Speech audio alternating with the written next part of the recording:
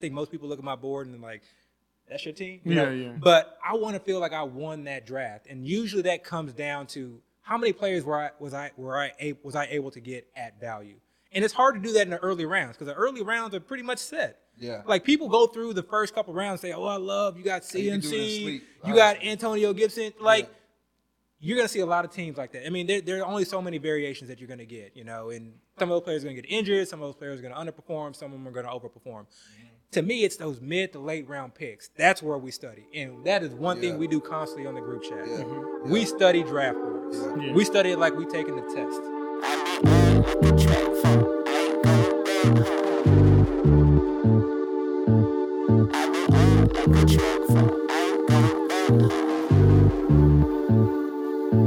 I said, God, give me a warning. Please take me for the morning so I leave more disappointments than I ever will appoint. I can't believe that we're starting on a week in which one of the biggest fantasy targets actually went on national television and said that he wants out, which just doesn't happen in the NFL. But as a novice fantasy football player, I want to ask the experts, what do y'all do with that? Because I know that Julio is on everybody's big board. He's one of the top receivers in the league. How do you address him wanting to be out? And how do you then fade either Matt Ryan or Pitts or Ridley? Or do you even fade them? Like, how do you address the Julio situation? So, I mean, I think the news in general, when you sort of kind of approach news like this, it's always best to sort of kind of be ahead of it, to kind of have anticipated this. So for us, we've always kind of been under the assumption that Julio was getting traded. Kind of understanding the, team dynamics from a contract and money situation, reading through some of the tea leaves, and just generally following the news throughout the offseason, it was sort of kind of hard to not be aware of this situation. So, yes, him kind of going on Undisputed and talking with Shannon Sharp, we can talk about that whole situation, but him going on and saying what he said, I was honestly, it didn't move the needle one way or the other. I think, when you initially told me about the idea of Julio no longer being a Falcon, I said, that's highly unlikely is what I think I said. I think I used that exact term. That is highly unlikely. And then, we do what we normally do. Somebody comes out with the take. We don't just want hot takes.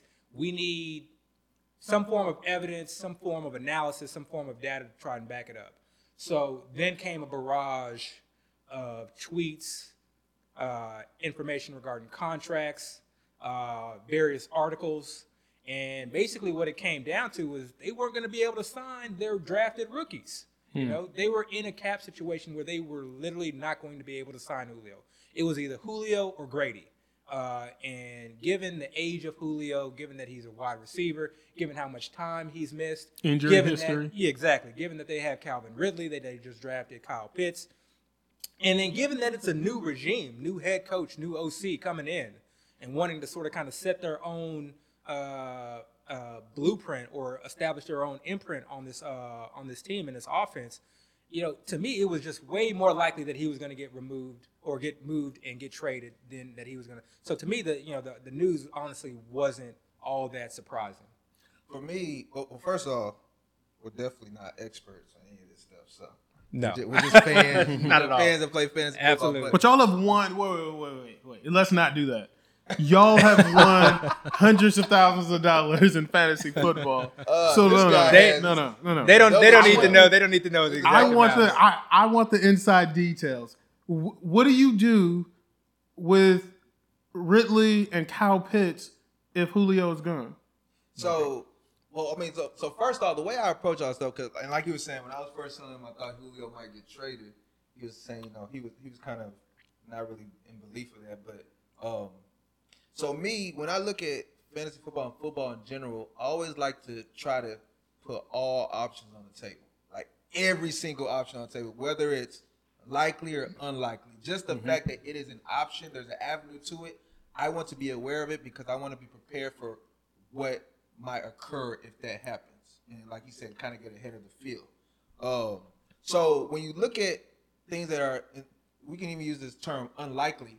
When you look at things like that, that means the way things are set up, and we use ADPs, draft boards to see out where people pick. That means the ADPs are reflecting how people expect things to be, which is going to be at that time nobody expected Julio to be traded. So everybody's value was like, okay, this is the value of Julio is not traded. So I don't need to really think too much of what if Julio stays, because if Julio stays, it's status quo. But I then think, okay, what if Julio leaves? What happens? That changes things. Somebody's going to go up. Somebody might go down, X, Y, and Z. I now start having my mind kind of think through all that stuff, because that's me kind of getting ahead of the field, because, I can draft as is now and everybody can do the same thing. But if Julio's gone, Ridley's probably going to go up. Pitts will probably go up. So they're going to be values. They're going to be values where they're taken now compared to where they will be once Julio is gone. So that's really why in our group chat, I'm always kind of throwing things out there like that. Like, hey, this is a whisper. This is a possibility. What's up? So if Julio is moved, the ADPs is going to make Ridley and Pitts go up. The question is, the place that they end up, is it worth it? Is their value increase really that necessary by them losing Julio? Yeah. And that could be a philosophical question, because, and like we were saying earlier, it's one of those things where, okay, we can look at it as Julio's been there. With Julio there, everybody's kind of put their attention on Julio, whether double teaming him, bracketing him, just watch what Julio does, and then leaving the other coverage. You only have so many defensive players on the field. Right. So you put in the lighter coverage over Ridley. Julio gone, now you don't have anybody you have to focus on, double team or bracket. You can take that same coverage and put it on Ridley, especially with Ridley doing so well. And then the question is, will Ridley still be able to produce, or does that now depress his outcomes or what he's able to do? And me personally, I think Ridley's talented enough to where he'll still be able to produce. And I agree. I think it honestly comes down to, how talented do you think Calvin Ridley is? If you think he is sort of kind of in the tier of Juju, then just as in the years previous with Antonio Brown leaving and Juju sort of kind of that's my fear. Yeah, the regression that we saw with Juju, or his difficulties with seeing sort of kind of or being the primary attention and focus of defenses. But for me, I'm in agreement with Dayo. I think Calvin Ridley is in a different tier. I think he is an excellent wide receiver. He may not be the fastest and most explosive, but I think he's an excellent route runner, an excellent technician. I think he gets open. To me, that's kind of the number one thing that I look at a wide receiver. Can you get open? His route running is so good, man. And he has rapport built in with Matt Ryan. Other thing you need to take into account is the OC and the head seat. So we bring over Arthur Smith, and I'm someone who trusts Arthur Smith. I love what he did in Tennessee, and so I'm not worried about him kind of leaving Ridley on the outside and having him run 9 and post routes and or being running routes that are very predictable for the defenses to anticipate. I see him moving him around, being very creative. I see him understanding that he's one of his better offensive players and putting him in position to succeed. So when I look at the vacated targets, the increased attention that Calvin Ridley will get, I'm not overly concerned about. So again, going back to our original point, we had already sort of kind of felt that Julio was on the move anyway, and so I was drafting Calvin Ridley accordingly. So for me, Calvin Ridley was a early third round ideally, but a potentially late second round pick. But I think with that trade, it might end up moving him to early second. If that happens, I'm not sure if I'm ready to take him there, honestly. Yeah. And so and that's one of the advantages sort of kind of playing through all the different scenarios and having a good sense of where things may fall ahead of time, because you can take advantage of that before the field does. So now I think the more interesting question is Kyle Pitts, because when we're talking about Calvin Ridley, everybody's favorite tight end. Excuse me. Calvin Ridley is only moving a few spots ADP wise, maybe half around at most. Kyle Pitts, there still may not be that much room to move. He's already kind of going in the mid to late third rounds. I think he could jump a couple rounds from that news. But Kyle Pitts is an interesting question. So, full disclosure, you were the first one to sort of kind of, I think, be on the Kyle Pitts bandwagon from a dynasty standpoint. From a dynasty standpoint, prospect. from a long, so he's the first one who's like, man, you need to be, because you at need the to time, be aware of this guy. Most casual NFL fans, it's hard for them to fathom a tight end being not only drafted that high, but also producing much in their first year. It just doesn't happen historically. Even the greatest prospects, you have Eric Ebron, Vernon Davis, even as a recent T.J. Hawkinson, Noah Fant. They're all good. They've all produced, but none of them have produced at a high ceiling where you will look back and be like, dang, I wish I would have took them super early. While Kyle Pitts, and I used to tell people this all the time, Kyle Pitts I looked at as almost like a Megatron version of the tight end. Oh, that's lofty expectation. I know. And I that's what every my time I eyes was were like, saying, I was like, what am I saying? Let me go take a look at this cat. But that's what I was seeing. I was seeing a Megatron type prospect at the tight end position. And when you see something like that, he now becomes a unicorn. We've never seen this before. So I can't take what I've seen in the history and put it on him because he's now a different breed. So I didn't know where I would have him value out, but I knew he was going to be valued very high. Yeah. But again, this is before anybody was really even paying attention. Are you taking him where he's being drafted right now? No, I'm not. I can't because, again, for me, for tight end, if it's not going to be the very top guys, and for me, the very top guys are Kelsey, Waller, and maybe Kittle. I'm kind of wavering. Still on the Kittle bandwagon. Kittle, talent-wise and ability, I mean, I guess that's the same thing. But he's great at it. But I feel like the team wants to utilize his blocking skills a lot, and I've seen games where they will let him block the whole game. He's volatile, and he's great at that. He will disappear. So they're not worried about him catching passes. So he's still having a great game, but for fantasy purposes, it's not benefiting us. He's in an offense where everybody eats. Right. You're the third running back on the roster, and you may eat that. So I'm not sure I want to have him. I'm not sure how high I have him now, but still, he's still top 3 for me.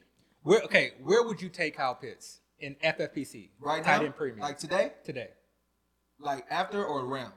Like between round-wise, I would take him in the 5th round. Okay. Comfortably. So you're never going to have Kyle He's Pitts. never going to be around. Okay, so let me give the pro argument for Kyle Pitts. And you've kind of have already made my discussion for me in a number of ways. He's a unicorn, not Chris Herndon type, but an actual unicorn. No tight end has ever been drafted 4th overall or as high as he's been drafted. Very few, if any, have sort of kind of come out with his athletic grade. His hands, his route running, for the size that he is and for the position that he plays, I think is just elite beyond. I agree. Beyond anything that I personally have ever seen. I agree. Everyone knows that, okay? If it were that alone, I would be in agreement with you. I would have 0 Kyle Pitts. In full disclosure, I have 0 Kyle Pitts right now.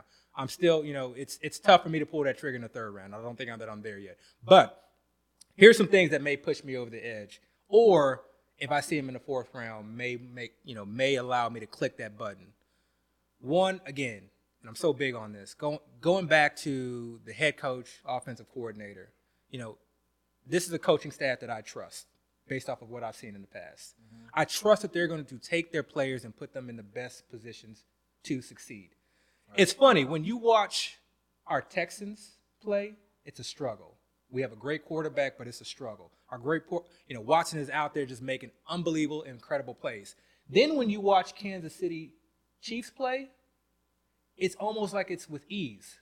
Guys are running wide open, Kelsey, literally, if you're ever playing against Kelsey and you watch the Kansas City Chiefs play that given week, I mean, you may have a heart attack. You're going to be having some stressful moments because you're going to be asking yourself, he is Travis Kelce. Why is he this wide open? How is he this wide open? And it comes down to play calling, not just the actual plays themselves, but the play calling. It's almost like they're playing chess out there, 3-dimensional chess.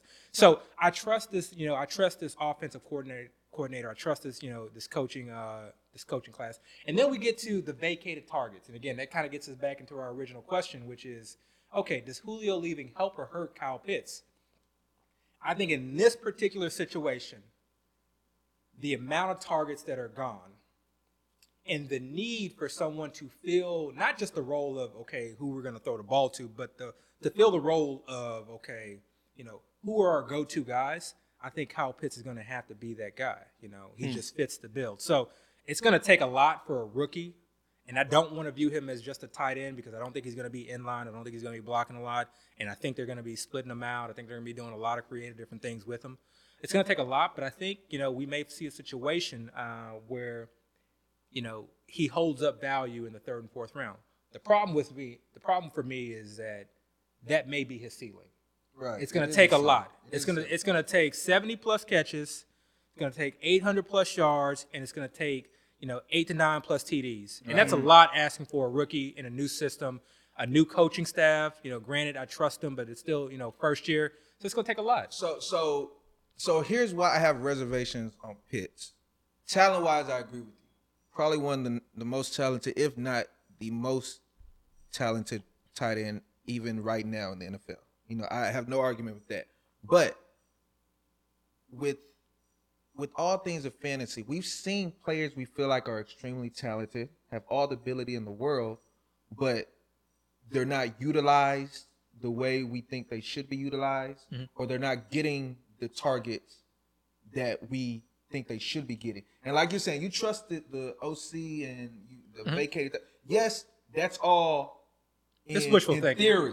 Exactly. Good. Exactly. But we haven't seen it. We haven't seen it. Oh, and you even mentioned the other person that you used to refer to as unicorn, tight end. Chris Herndon. Yeah. Everybody used to talk about how talented he was. But I never trusted that. But people were drafting him with the thought that he has this talent, this ability. His first year, he actually did pretty well.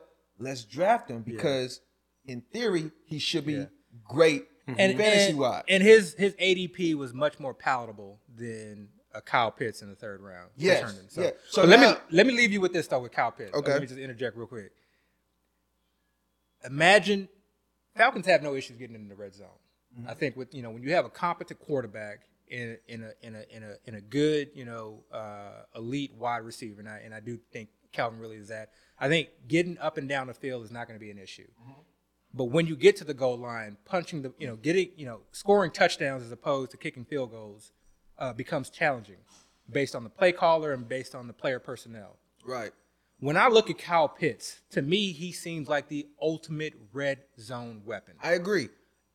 Just think back to think back to what Arthur Smith did with Jonnu Smith at the goal line and all the creative ways that he utilized him. Think to the fact that there really is not there's not a goal line back per se on the Falcons currently. I got you. I like Mike Davis, but he's not a true goal line back. So they're going to have to get creative down there. And you just drafted this guy 4th overall. This is something that he excels at. Why so you're not wouldn't buying you? the Mike Davis picture that was released? The thighs? Right. No. My question.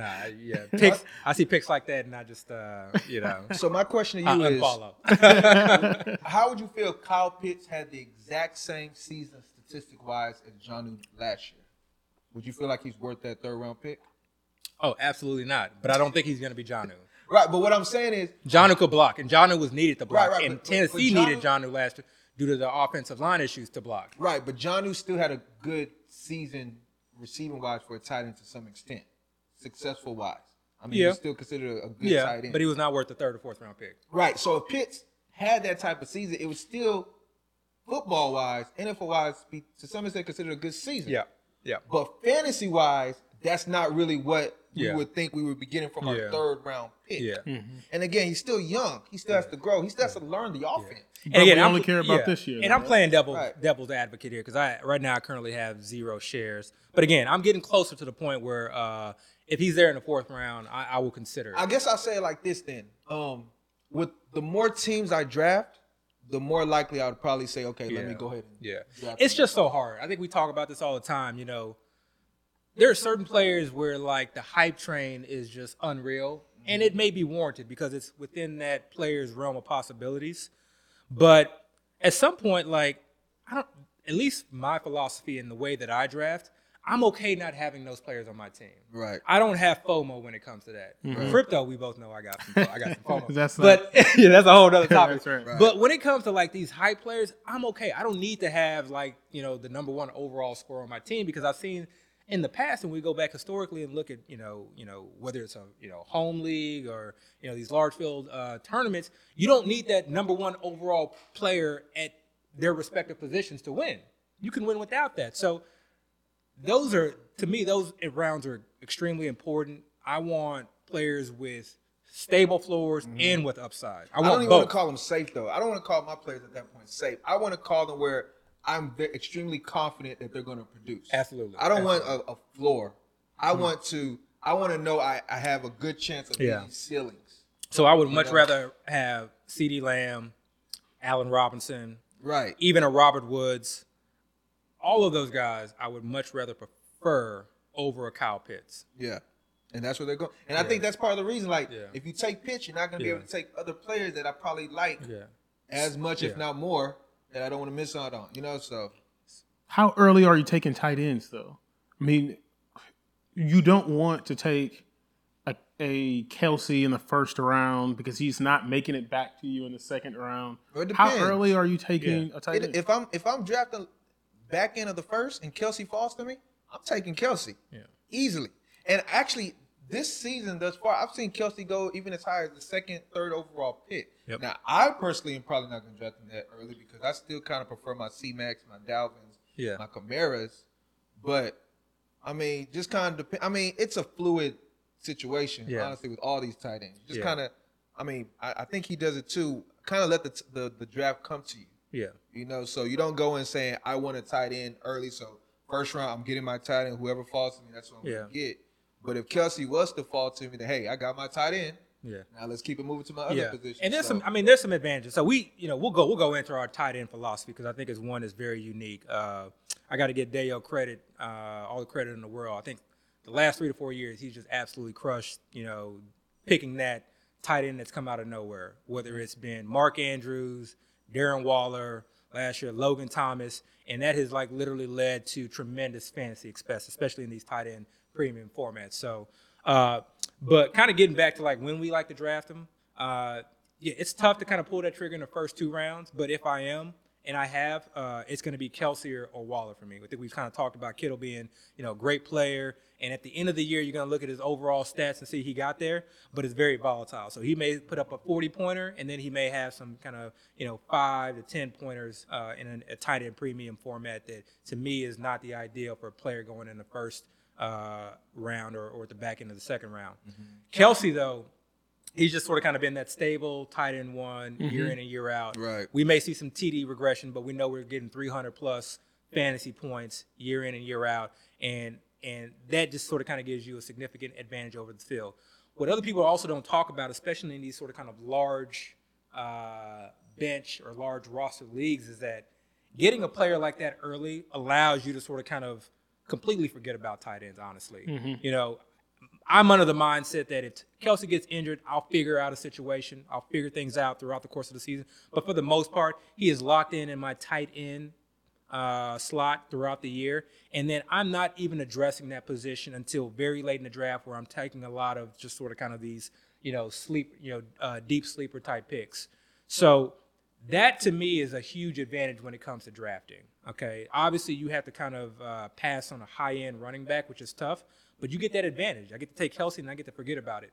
And Kelsey in the first is to me a much better value than a Kittle in the second, Waller in the back end of the first, definitely than a Kyle Pitts in the third, than a TJ Hawkinson in the fourth, and even better than the Goddards, the Logan Thomases, and all those guys that go in the 5th and 6th round.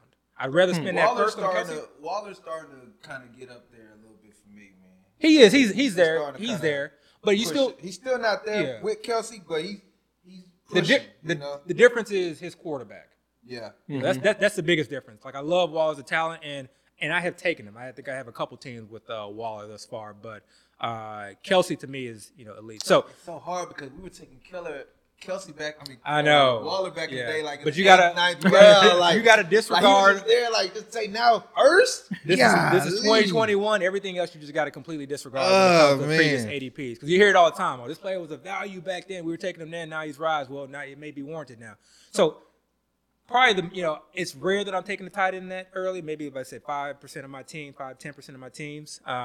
Usually I'm kind of trying to load up on running backs that early, or if we lock in on the wide receiver like we did Devontae Adams, taking them that early. Someone truly elite. Man, we were locked in. We talked about that, right? Oh yeah. We were locked in on Devontae last year. Nobody else saw that. Yeah, I think people saw it, but I just don't know if people were wanting to take him 7th, 6th overall. So we kind of had a certain cutoff, and this year that I've kind of floated the idea around that.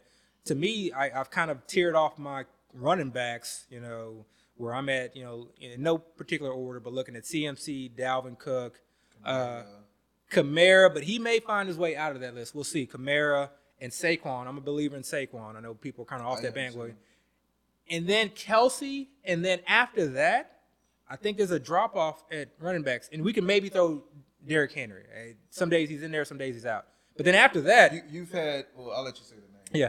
But after that, I'm looking at Tyreek Hill. Right. So you've had Tyreek Hill basically jump Zeke now. When leading up to this point, we pretty much still had Zeke. I do like Zeke, but we going on a tangent. We're gonna get to Zeke. I do like Zeke, but I want to get to Zeke. But in terms of getting back to like the tight end, I don't like drafting tight ends in those middle rounds. Those rounds 3 through 6 to me are so critical and so important. That is your starting roster. That is your stronghold. That's your rock. That's what you're ride or die throughout the season. I don't want to take a random guess at a position that has a high rate of failure. Right. That's a tight end dead zone. Historically, that area does not do very well when we try and determine who's gonna be the next Darren Waller or Mark Andrews. Right. We've done a very bad job at it. It doesn't mean that we can't attempt it, but we've done also a better job at finding guys a lot later on. Late. So yeah. I'd rather, get guys. I don't want to pass on an OBJ in the 6th. I don't want to pass on a Tyler Lockett in the 6th to take a guess on whether or not Logan Thomas is going to repeat, whether or not Goddard's going to come through. I'd rather just, take my chances and draft those guys later after I've kind of filled out my roster and gotten some core guys like Robbie Anderson, guys that can really kind of, I know will help me out throughout the season. Well, let's start talking about teams and their philosophies, their systems, head coaching changes, offensive coordinator changes. How does that factor into how you evaluate players at the beginning of the season? It's significant, but it's just another piece of the puzzle for me. Honestly, I prioritize talent over everything. I'm one of those cream rise to the top type people. But when they do make changes, what I really look for is this coach going to shift the philosophy of the team, making them more pass heavy or more run heavy? That's really kind of how I look at it mostly, because that then for me increases opportunities for certain players compared to the was prior years. Right. So let's say, for instance, the Falcons we're talking about.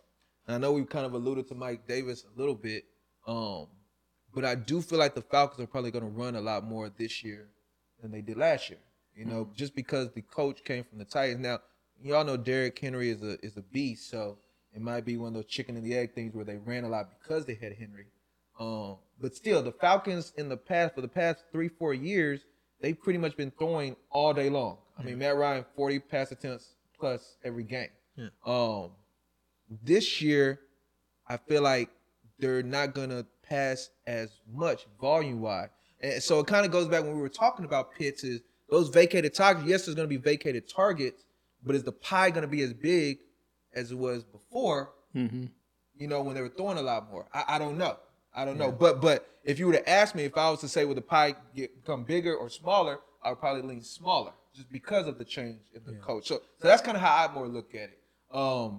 I kind of also look at if they hire a coach that's kind of been bland or vanilla in the past. I don't like that. If they're bland or vanilla, I'm like, just scratch them out. You know what I'm saying? Because you're not doing anything for the players. You're then leaning on the players to make all the plays themselves. Like you were saying about the Chiefs, I want a coach or a coordinator that's going to scheme his players open, scheme his players into success, because that makes it easier for everybody. You know what I'm saying? So that's what I kind of look at. But he's actually more so looks at coaches more than me. So, you know. I mean, I think it's absolutely – I think it's critical. I think it's extremely important.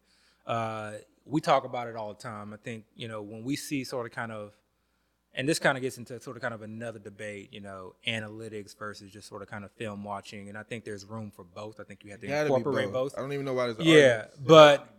But one thing that I do sort of kind of fight back against is like pulling and drawing from old data from an old head coaching or old offensive coordinating regime. To me, it's almost irrelevant.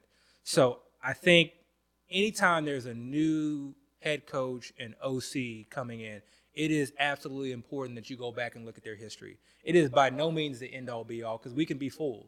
We can assume that a player coming from a certain type of system, especially if it's a newer offensive coordinator, you know, someone who's, you know, maybe it's their first time, you know, in that particular coordinating position.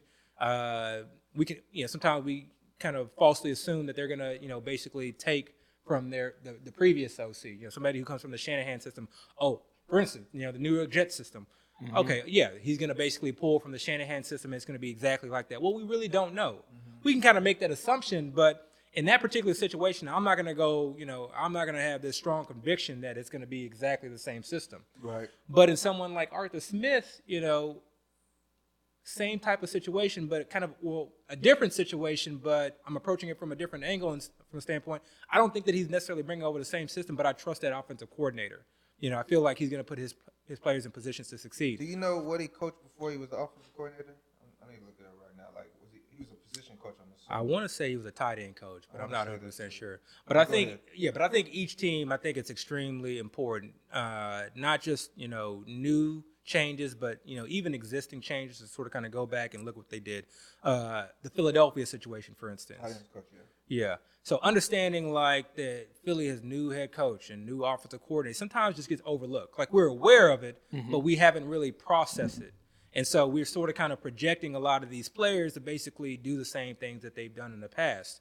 You know, the whole Miles Sanders debate, you know, the head coach, their OC both came from systems where they used, you know, the coach. I don't want to say RB. I don't want to say running back by committee, but they used specialized backs. They had a back that was sort of kind of first and second down, and they also had a pass catching back, and they would sort of kind of use them in various situations. So are they going to incorporate that? Well, that's the head coach and the OC. So I got to assume, based off of their history, based off of how they drafted, based off of sort of kind of the player personnel, that's something that we got to consider. So when I look at Miles Sanders, I'm going to be concerned personally that he may not catch as many passes as he did in the past, especially since he had an issue with the drop rates and what he had last year. And that may have been a fluke. I don't necessarily think that he's a bad pass catcher, but I think it's something that you got to consider. I think it's, you know, it can kind of get you that leg up over the field when it comes to drafting. The only reason, as far as Miles Sanders, the only reason why I kind of like him this year, honestly, is because of where he was going last year. He was one of the first. Yeah. Early second last year, and this year you're able to get him in like the late third. Yeah. So I feel like the situation didn't change too much. Yeah, they changed their coach, but he's still the lead back. Yeah. Another thing I look at a lot, and he knows this. I look at contracts all day long, like contract. Yeah. And he's in a contract year, so for me that tells me this is the year he's going to try to put his best effort forward because he's trying to secure that next contract. And if you look at past backs at their contract year, you'll see they actually have pretty good seasons. Yeah. So for me, Miles Sanders, I'm kind of looking at it as a discount at the moment. I'm not really in love with him as a player. I never have been, honestly. Yeah. He was completely off the Miles. I hated him last year. Yeah, I hated him last year. He's completely off the bandwagon. I didn't see it. Yeah. But again, now he's just going so late, and he's still the lead back. And in fantasy football, lead backs are so valuable. Yeah. You know, I just feel like he's. Yeah. I mean, you'll be able to get him as your third running back in some cases. Yeah. And that's the thing. You know, he's young and athletic. That O-line's going to be a lot better. A lot better. They were so injured last year. You got to assume having a QB who has legs on him will sort of kind of keep defenses a little bit more Help honest. Things out with the RPO. That usually helps out. Yeah.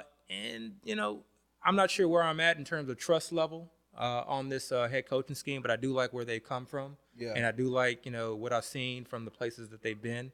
in Indy, and I think based on the track record, I think that they should be able to sort of kind of get him in positions to succeed. And they also, he does it or not. and then like you like to hear things like, okay, we want to incorporate the screen game and things like that. And then again, even in a place like the Colts, like we saw Jonathan Taylor still, catch plenty of passes. So it's not like he's going to be an absolute zero. So I think you're right. I think the late third is probably a value and something that we may want to consider, because it's only a matter of time before we hear a quote coming from the head coach that, oh, we love Miles Sanders. We see him as a 3-down back. What's going to happen? Which absolutely means nothing. Right. Means absolutely nothing. We have a whole episode on it means absolutely nothing. But his ADP tweets will shoot up. Yeah. Man, we have a whole episode. It's like DeAndre Swift right now. Like I feel like I've increased drafts to try and get as many like third-round DeAndre Swift shares as I can, but which has been tough. But those things I think are I tell important. you, the first preseason game when Miles Sanders busts out and goes like 60 yards, he's going to be in the second. Well, it'd be interesting to see what they do with preseason. That's all I don't know if we see starters playing preseason anymore, but that's a different take. Well, let's talk about injuries, because I think that's probably why we won't see a lot of starters playing in preseason. Let's talk about injuries. I've been hesitant to take a real look at Saquon if I get one of those first 3 picks. Am I being foolish about it? How do you guys address players who were injured the prior year? Because it seems like, but you got Saquon coming off an injury, CMC is coming off an injury. Like, how do you guys address injuries from the prior season? It has to be case by case. 100%. You know what I'm saying? Of course, one of the biggest things you're looking at is the timing of the injury. Yep. Like, when did they actually get injured? Because you have to see if the time they got injured, and then you have to see, has it been enough time for them to have really truly healed, or they may be trying to come back too early, and it's going to probably affect. And then the type of injury, of course. Major factors, what type of injury they had, and is that going to be something that's going to hinder them for a longer period of time? Me personally, I feel like if a team has expressed confidence and you're not seeing things where it's like they're trying to take it slow, or, he's off on the side, if they're not saying stuff like that, if it's been like everything back to normal from the team, then I'm more confident in taking a guy where I feel like I can take it. And if you look at Barkley last year at this time, he was going number 2 overall. In some cases, number 1. So, again, the kind of same thing I'm saying with Miles Sanders. If last year he was going number 1 or number 2, and this year he's going like 4 or 5, I think I got him in 6. My first draft this year, I got him in 6. Like, overall 6 pick. I'm going to take him. Yeah. I'm going to take because remember, in FFPC, this is a tournament where you're trying to become number 1. Trying to be at the top. Like, this guy's been at the top twice. You can't approach this with this, I got to be cautious. Because cautious isn't going to get you at the top. Cautious is going to probably get you top 100, top 150, top 200. You're not trying to get there. You're trying to get to the top. And to get to the top, you have to have the best, maybe not the best players, but you have the most amount of fantasy points when everything's all said and done. So you're not trying to get somebody that can probably give you a ceiling of maybe 20 points. Trying to get somebody like can get you 30, 40 points. And that's something Barkley can do. Yeah. So I'm not just going to let him ride just because I'm scared of he might get hurt. Yeah.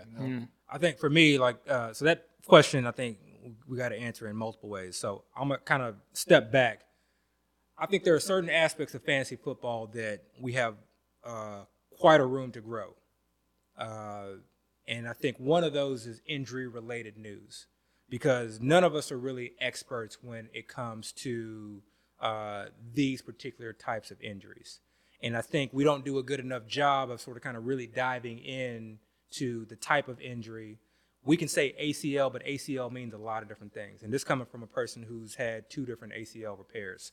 That can mean a lot of different things in the timetable and the recovery, and, how that player may, sort of kind of recover in that, that year is going to be very different. If you had a simple ACL or just a clean ACL tear, nothing else, then you're likely to recover without any issue.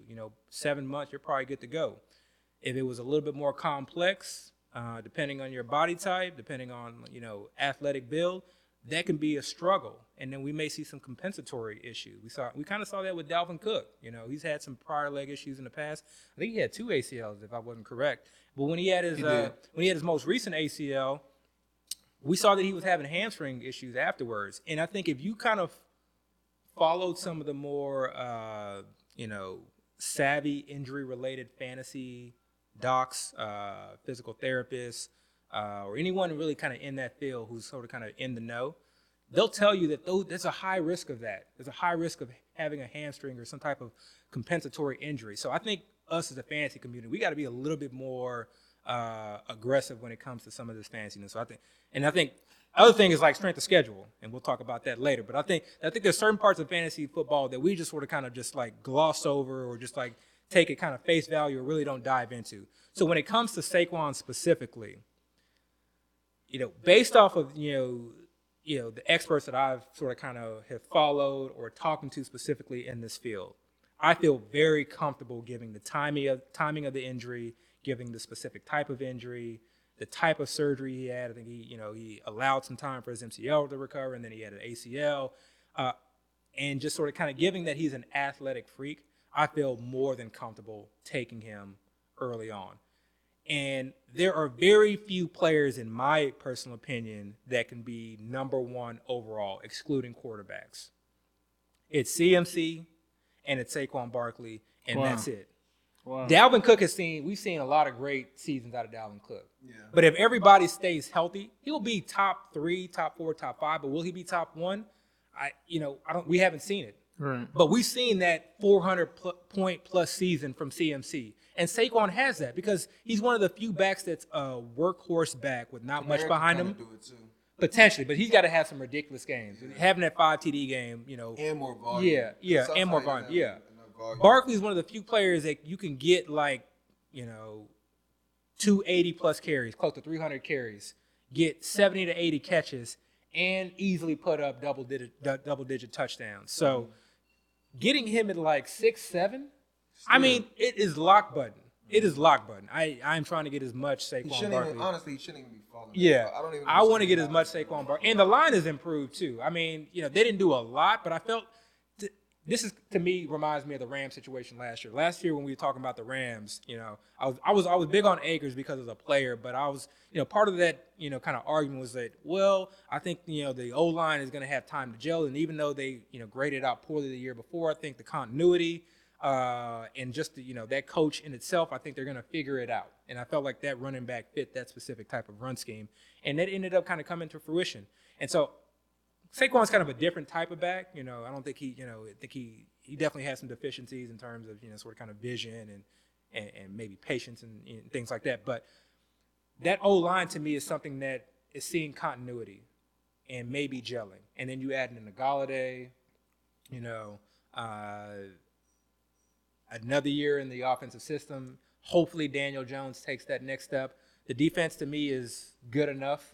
Not only that, but and actually above average. Look at his replacement, how well Gallman actually did pretty well. Yeah. So if Gallman can do that well, because remember they were as a new coach last year, so it's not like we were going to see the same type of system Saquon was in before. We were going to see a new system, and Gallman was actually producing enough to where he got a contract from another team this year. So if Gallman can do that well, I think Saquon can dwarf that. Yeah. Now, how much of your belief in these medical reports are from you guys having being doctors and being able to review look, I'm an optometrist, so I do the eyes. So whenever, honestly, any injury reports, I always kind of reach out to them like, what do you think about this? You know what I'm saying? And then what I do, because I'm, ENT and I do mostly sinus and, endoscopic, I reach out to my ortho friends or literally my physical therapist friends. Shout out to Carlos Reyes, who may be working with the Cowboys fairly soon here. But I reach out to them because I think you want both, not just an orthopedic, but you also want a physical therapist, because there's two aspects of this. And I only know this because I went through 2 ACLs myself. The orthopedic is the one who sort of kind of diagnosed the injury and patched me up. The physical therapist is the one who sort of kind of got me to a point where I can get back to playing basketball again, rehabilitation. They sort of kind of walk you throughout the entire process. I maybe saw my ortho a handful of times afterwards, but really it was the physical therapist who was like, okay, you're at 85%, now let's work on this. Okay, you seem to have, good cutting, but we need to, focus a little bit more on your quad muscle. Or your quad tendon is looking a little bit weak, let's focus on this therapy right here. So they have sort of kind of a very unique perspective on return to play that I think we have to focus on. And there's a couple on Twitter that I follow that I think are just absolutely excellent. You want to shout them out? We will. Okay. We're gonna shut them out. We'll put them in the notes. I don't have their handle in front of me specifically, but I promise we'll shout that out. Just DM me or I'll shout them out on Twitter. I think I have in the past. But some of them just do absolutely excellent work, and the best thing that I love about it is that they come with analytics. They come with prior clinical studies, clinical data, and they're very upfront. They'll let you know that it's hard to extrapolate this, but given the data that we have, we can anticipate this. And so it's that next level. Again, getting back to strength of schedule, because I do want to have that debate. We can start it now. We can kind of say, historically it's been hard to sort of kind of assess, or just throw all ACLs into one bucket and say, this is. But it's really not that simple. And so you can do that and kind of lose a little bit. Mm-hmm. Or you can really dive in and get a good understanding, because there are certain situations that I want to know about. Like I reached out to Dr. Reyes regarding Ben Roethlisberger's shoulder, his shoulder or elbow. His elbow, and the type of procedure that he had. Was it a Tommy John? Was it Tommy John like? And I mean, the detail and specifics that he went into in terms of just sort of kind of the actual injury and the repair, and then sort of kind of what to anticipate, was, second to none. And so that allows me to sort of kind of know that, okay, that injury is likely something that's not to linger. So either Roethlisberger has completely lost it, or maybe it was just his first year back and he was taking it kind of easy. But that, to me, kind of opens up the idea, okay, maybe Roethlisberger has a little bit more in the tank. Maybe he can throw the ball deep, because at times I saw him throw the ball deep. Right. But we also saw him not leave the pocket whatsoever and get the ball out very quickly. I think he just didn't want to get hit. So the way that I sort of kind of then apply that to fantasy is, okay, if they're able to extend the field, because they have a Claypool, they have a Deontay Johnson, even a Juju, if they're able to extend the field, what does that do? That opens up the offense. That takes this poorly graded O-line, and we had a huge discussion on the Steelers offensive line today. Which is trash, but go ahead.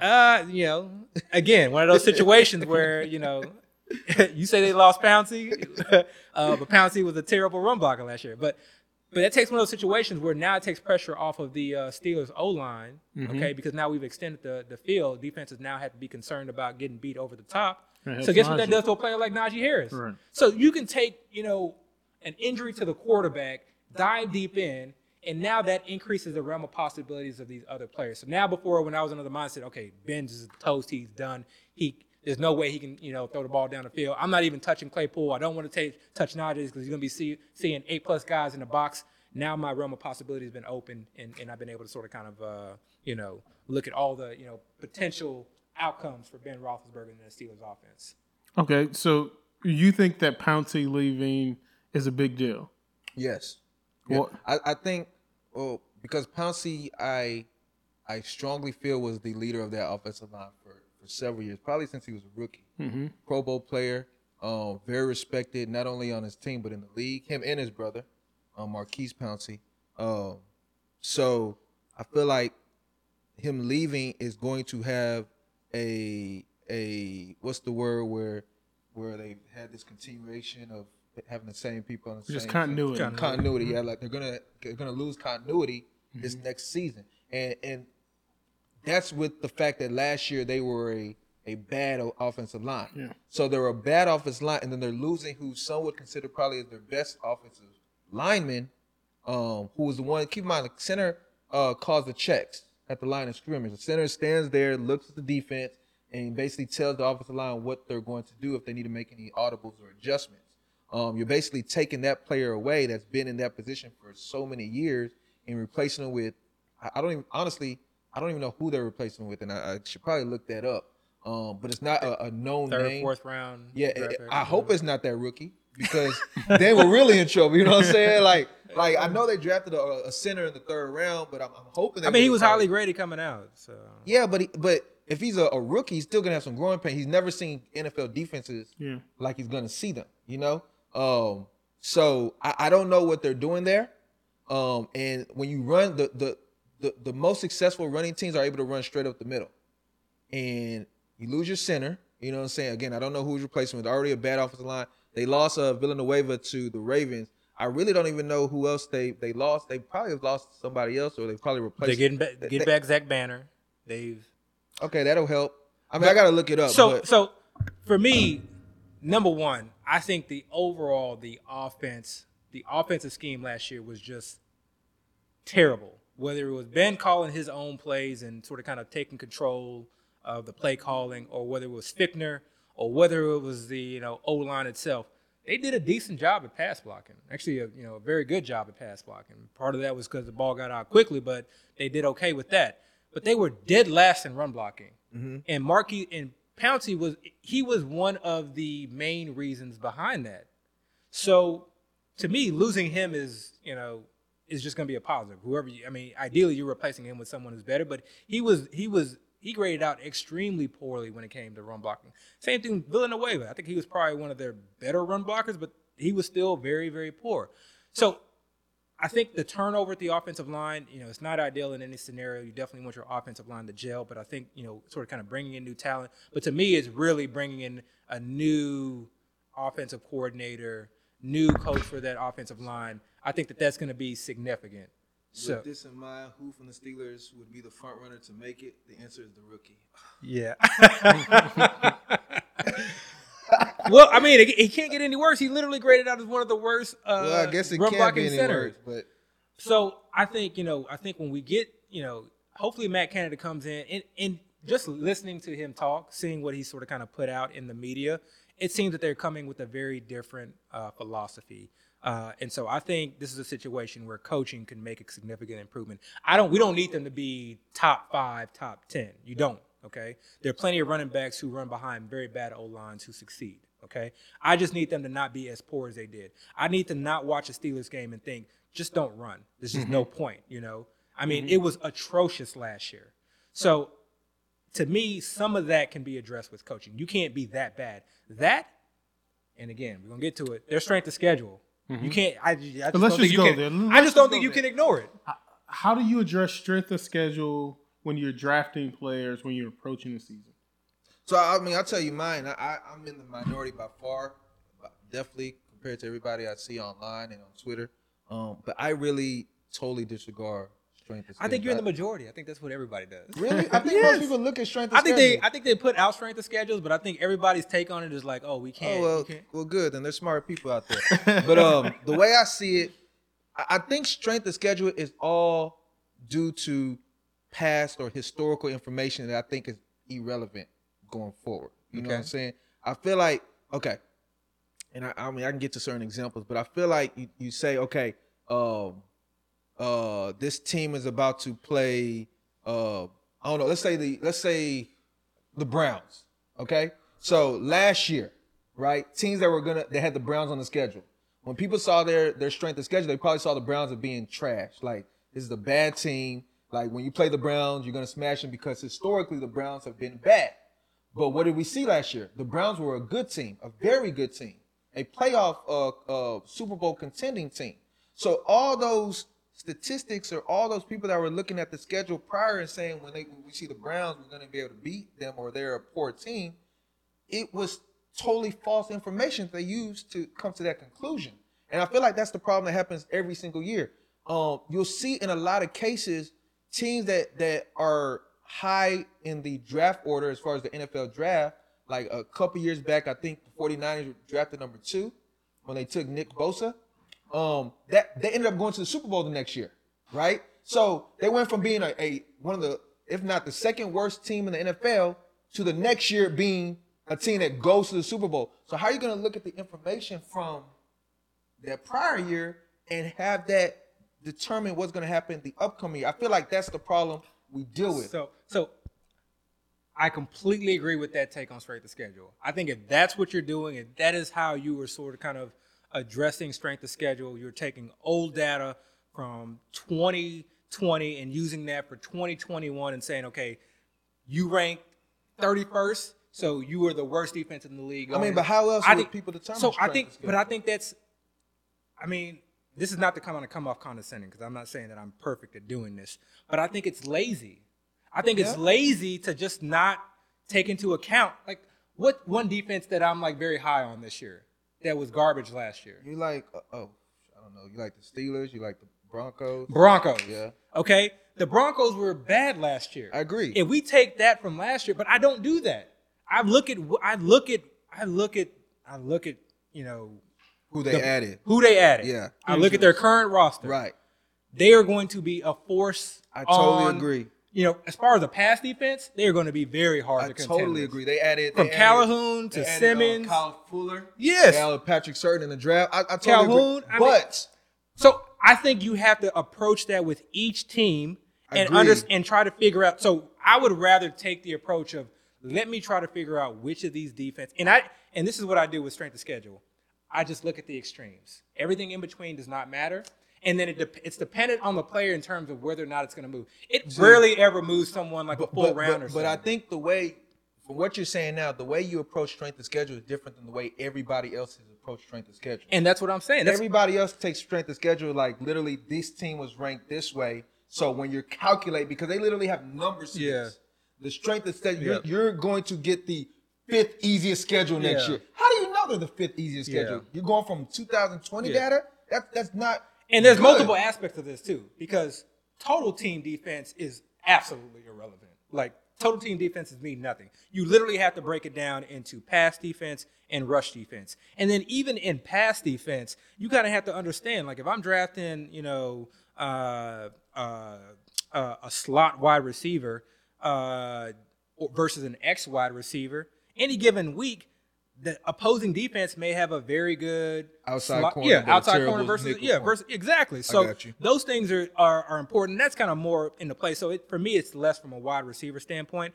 But this is where, to me, I think I utilize it. And granted, I understand that injuries happen and that trying to figure out what's going to happen in week 15, that's why I don't like projections. 17, but that's it's very tough. But when I see a team on the schedule that plays a Washington football team twice, I'm less likely to draft that running back compared to somebody I have in that same tier that may be playing Cincinnati and or someone else. So that to me is where it's relevant. So at this point I pretty much know who's playing who. I know who has, at least in my mind, a perceived easier schedule. And again, I'm just looking at the extremes. Right. But okay, you made a good point. Washington last year at this time, nobody looked at the Redskins as being a great defense. I thought they were going to have a very good defense. I thought that their D-line was very good. You might have. But nobody was saying, maybe I missed it, but I didn't hear anybody saying, oh, they're going to deal with the Redskins. You got to watch the running back you're playing. Like, I never heard that. Now, everybody's like, the Redskins defense is top notch. But what's changed with the Redskins defenses? Since last year? Yeah. Nothing, yeah. Experience. Shoot, actually, they got worse because they lost Ryan Kerrigan. Okay, they did lose. So they lost somebody. They did lose Kerrigan. But what I'm saying is the narrative behind them is different now compared to last year. But they were great last year. Yeah. So people were entering the season like not really caring about them. And I think you can't do that. I think you have to go roster by roster. So when I talk about strength of schedule, that's what I'm against. Yeah. Because I feel like people use that crutch and just say, "Hey, you're dealing with the easiest schedule this year because of historical data," and they just say, And you said the term that we use a lot, laziness. Yeah. People are so lazy with how they do their fantasy football studying. They'll look at that like, okay, this has the easiest schedule in the season. Okay, bam, move on to the next one. When instead they're not doing what you're saying you do. You actually dive into like what makes this team good. Like where did they improve at? Are they really better at this or are they actually worse? Yeah. When you change coaching, you change philosophy. Yeah, and that's a big thing. From a running team to a passing team in 1 year. Yeah. But historically, you could say, like the Falcons, we could say for the last 5 years, they've been a passing team. This year, they might decide, hey, Mike Davis, here, 30 runs a game. The Eagles are like that, too. They change defensive coordinators, and I have no idea how good their defense is going to be. So I can't look at that as a good or bad matchup. So really, that's why I've always been against strength of schedule. Yeah. Because I feel like it's information. And then another thing is I feel like teams evolve throughout the season. A team can be really bad at one thing in the beginning of the year. By the end of the year, they'll be great at it. Yeah. You know what I'm saying? But, and it's and like I said, it's player dependent because obviously, strength of schedule we're applying to drafting and ADP. So when I'm like looking at CMC, I could care less about the schedule, even if it's a bye week in the playoffs. Yeah. Like things like that, but when it comes to certain players like Miles Sanders, I'm looking at Miles Sanders and Allen Robinson, and I'm like, man, I already have 2 running backs. Do I really, and I'm playing in a large field tournament. Do I really want to be up against Miles Sanders and all the question marks that he has going up against the Washington football team the last 2 weeks of the season, based on the information that I have now, probably not. But if I went 0 RB and Miles Sanders is staring me there in the late third round and I need a running back, then I'm going to take him. So I think, to me, I just think it's something that we can't just completely gloss over, or at least I prefer not to completely gloss over, to pay some attention to. And the other thing, too, is I'll get to this is my last point on straight to schedule when it kind of comes to overall schedule, because I think you have to be very specific when you talk about strength of schedules. But when it comes to overall schedules, sometimes it's at an advantage. I want my teams in competitive games or in shootouts. Right. Which is why I like the Pittsburgh Steelers this year. I made a point about that yesterday, right? Yeah. Somebody playing the number one team schedule because they're going to have to play better teams. Yeah. Better teams, but they're going to have to – who was I saying that about? I don't even remember. I think it was the Steelers. Titans. Yeah, it was the Titans. We were talking about A.J. Brown. Yeah. I was like, they're gonna play against – That's great for A.J. Brown, yeah. Yeah, they're going to play against division winners from last year, so they're going to play against teams that are most likely going to score a lot more points, which means their offense is going to have to score more points to stay with the other team. So it actually ends up benefiting him because he's playing better teams. Yeah. So yeah, I agree with that. But again, not a lot of people dig deep into things like this. They just look at it as this is the number. Like Roto World, I'm not knocking Roto World, great website, but I see them kind of their tweets. Is the list of the top 10 quarterbacks, and this is their ranking of their schedule for this year, and that's it. Yeah. With no context. Yeah. And people look at that and they take that as gospel. Yeah. But you can't do that. So it makes you lazy. So that's kind of the problem I have. Yeah. How early are you guys taking defenses, though? I care about the nuts and bolts things. Yes, like in drafts. how early are you taking? It's funny. When I started drafting, I would take defenses early, like 14th round. I think maybe as early as the 13th round. And sometimes I'd take multiple defenses. I will say that, I don't want to say that was the wrong technique. Probably it was too early. Maybe 15th round would be the earliest. First of all, let's. I don't know if we've explained there is 20 rounds in the FFPC. Yeah. So for context, go ahead though. But what I would say is that in the years prior, I felt that there were certain defenses that I think were head and shoulders above the rest. Yeah, I felt, 2 years ago, I felt like New England Patriots were an elite defense. So I had multiple defenses, or multiple Patriot defenses. Last year was the Steelers. And it was, and last year it was the Steelers, and to some degree the 49ers. And we saw what happened with those. Injuries happened. But before injuries, Steelers, they were that defense. I was trying to get them everywhere. So it's it goes back to that, sort of kind of, I don't want to say lazy analysis, but it's a little bit lazy to say, defenses and kickers don't matter. Just take them at the end. Maybe kickers don't matter, but defenses don't matter. Just take them at the end. I disagree. If you feel like there's one defense head and shoulders above the rest, then go for that defense. This year, I personally don't feel that there's necessarily one, and I feel that there are a lot of sleeper defenses. And when I look at the schedules and I take into account the defenses, I don't necessarily see a huge advantage in getting one over the other. So this year, I basically have been drafting one defense and been drafting them very late in the 19th to 20th round. So the way, and I've kind of been observing the way he's been drafting.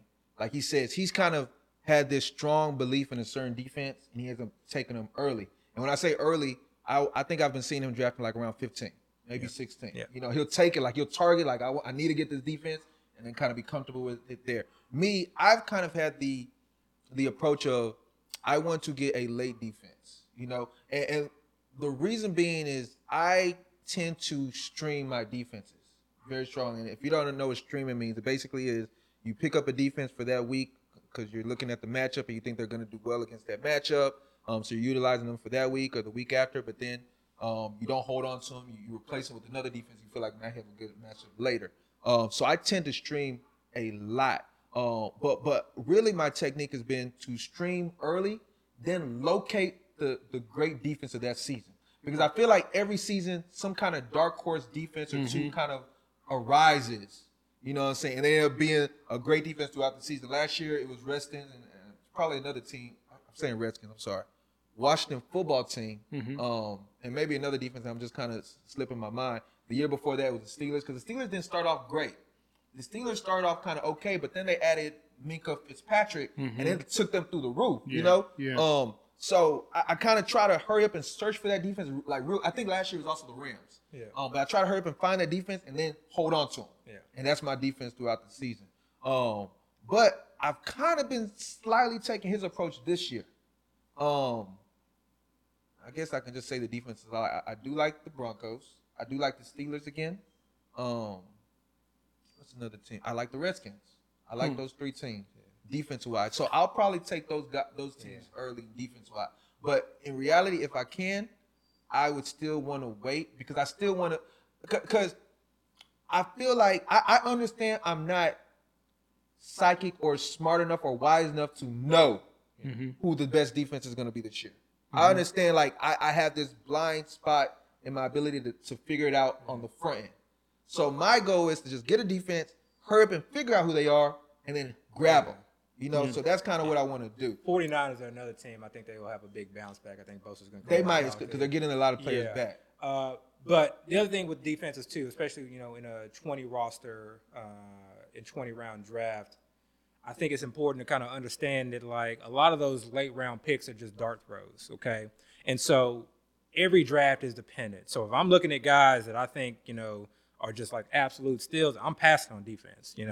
But if I feel like dime a dozen type players or players that like I'm high on, but I know the field is like they're not even going to draft. They're not even considered. Me drafting them makes me look like absolutely insane. Like you know who I'm talking about.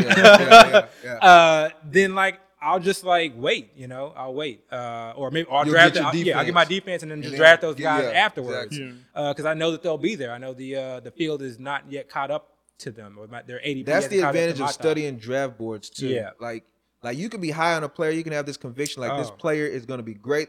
The system is great. They're going to get the opportunity. But if you're looking at these draft boards and you're seeing other people aren't on the same vibe that you're on or the same wavelength, and you're seeing this guys getting drafted super late or not drafted at all, you shouldn't get in there and say, well, I still believe this player is going to be great. Let me draft him early. No.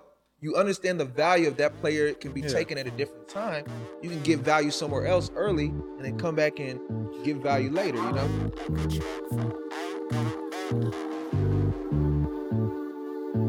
I said, God, give me a warning. Please take me for the morning so I leave more disappointments than I ever will appointments. Give a fuck about your feelings, rub it in. This your ointment can't depend on the oinker. Find your pick in the blanket, find a stick. Through your anus, give a rib for your statement. This shit in the pavement that is on, word is born. I've been on like a track phone. I ain't going back home. Say what I do, trick. Yeah, I think I'm taxed on. Go where I live. Oh, you gon' need a chaperone.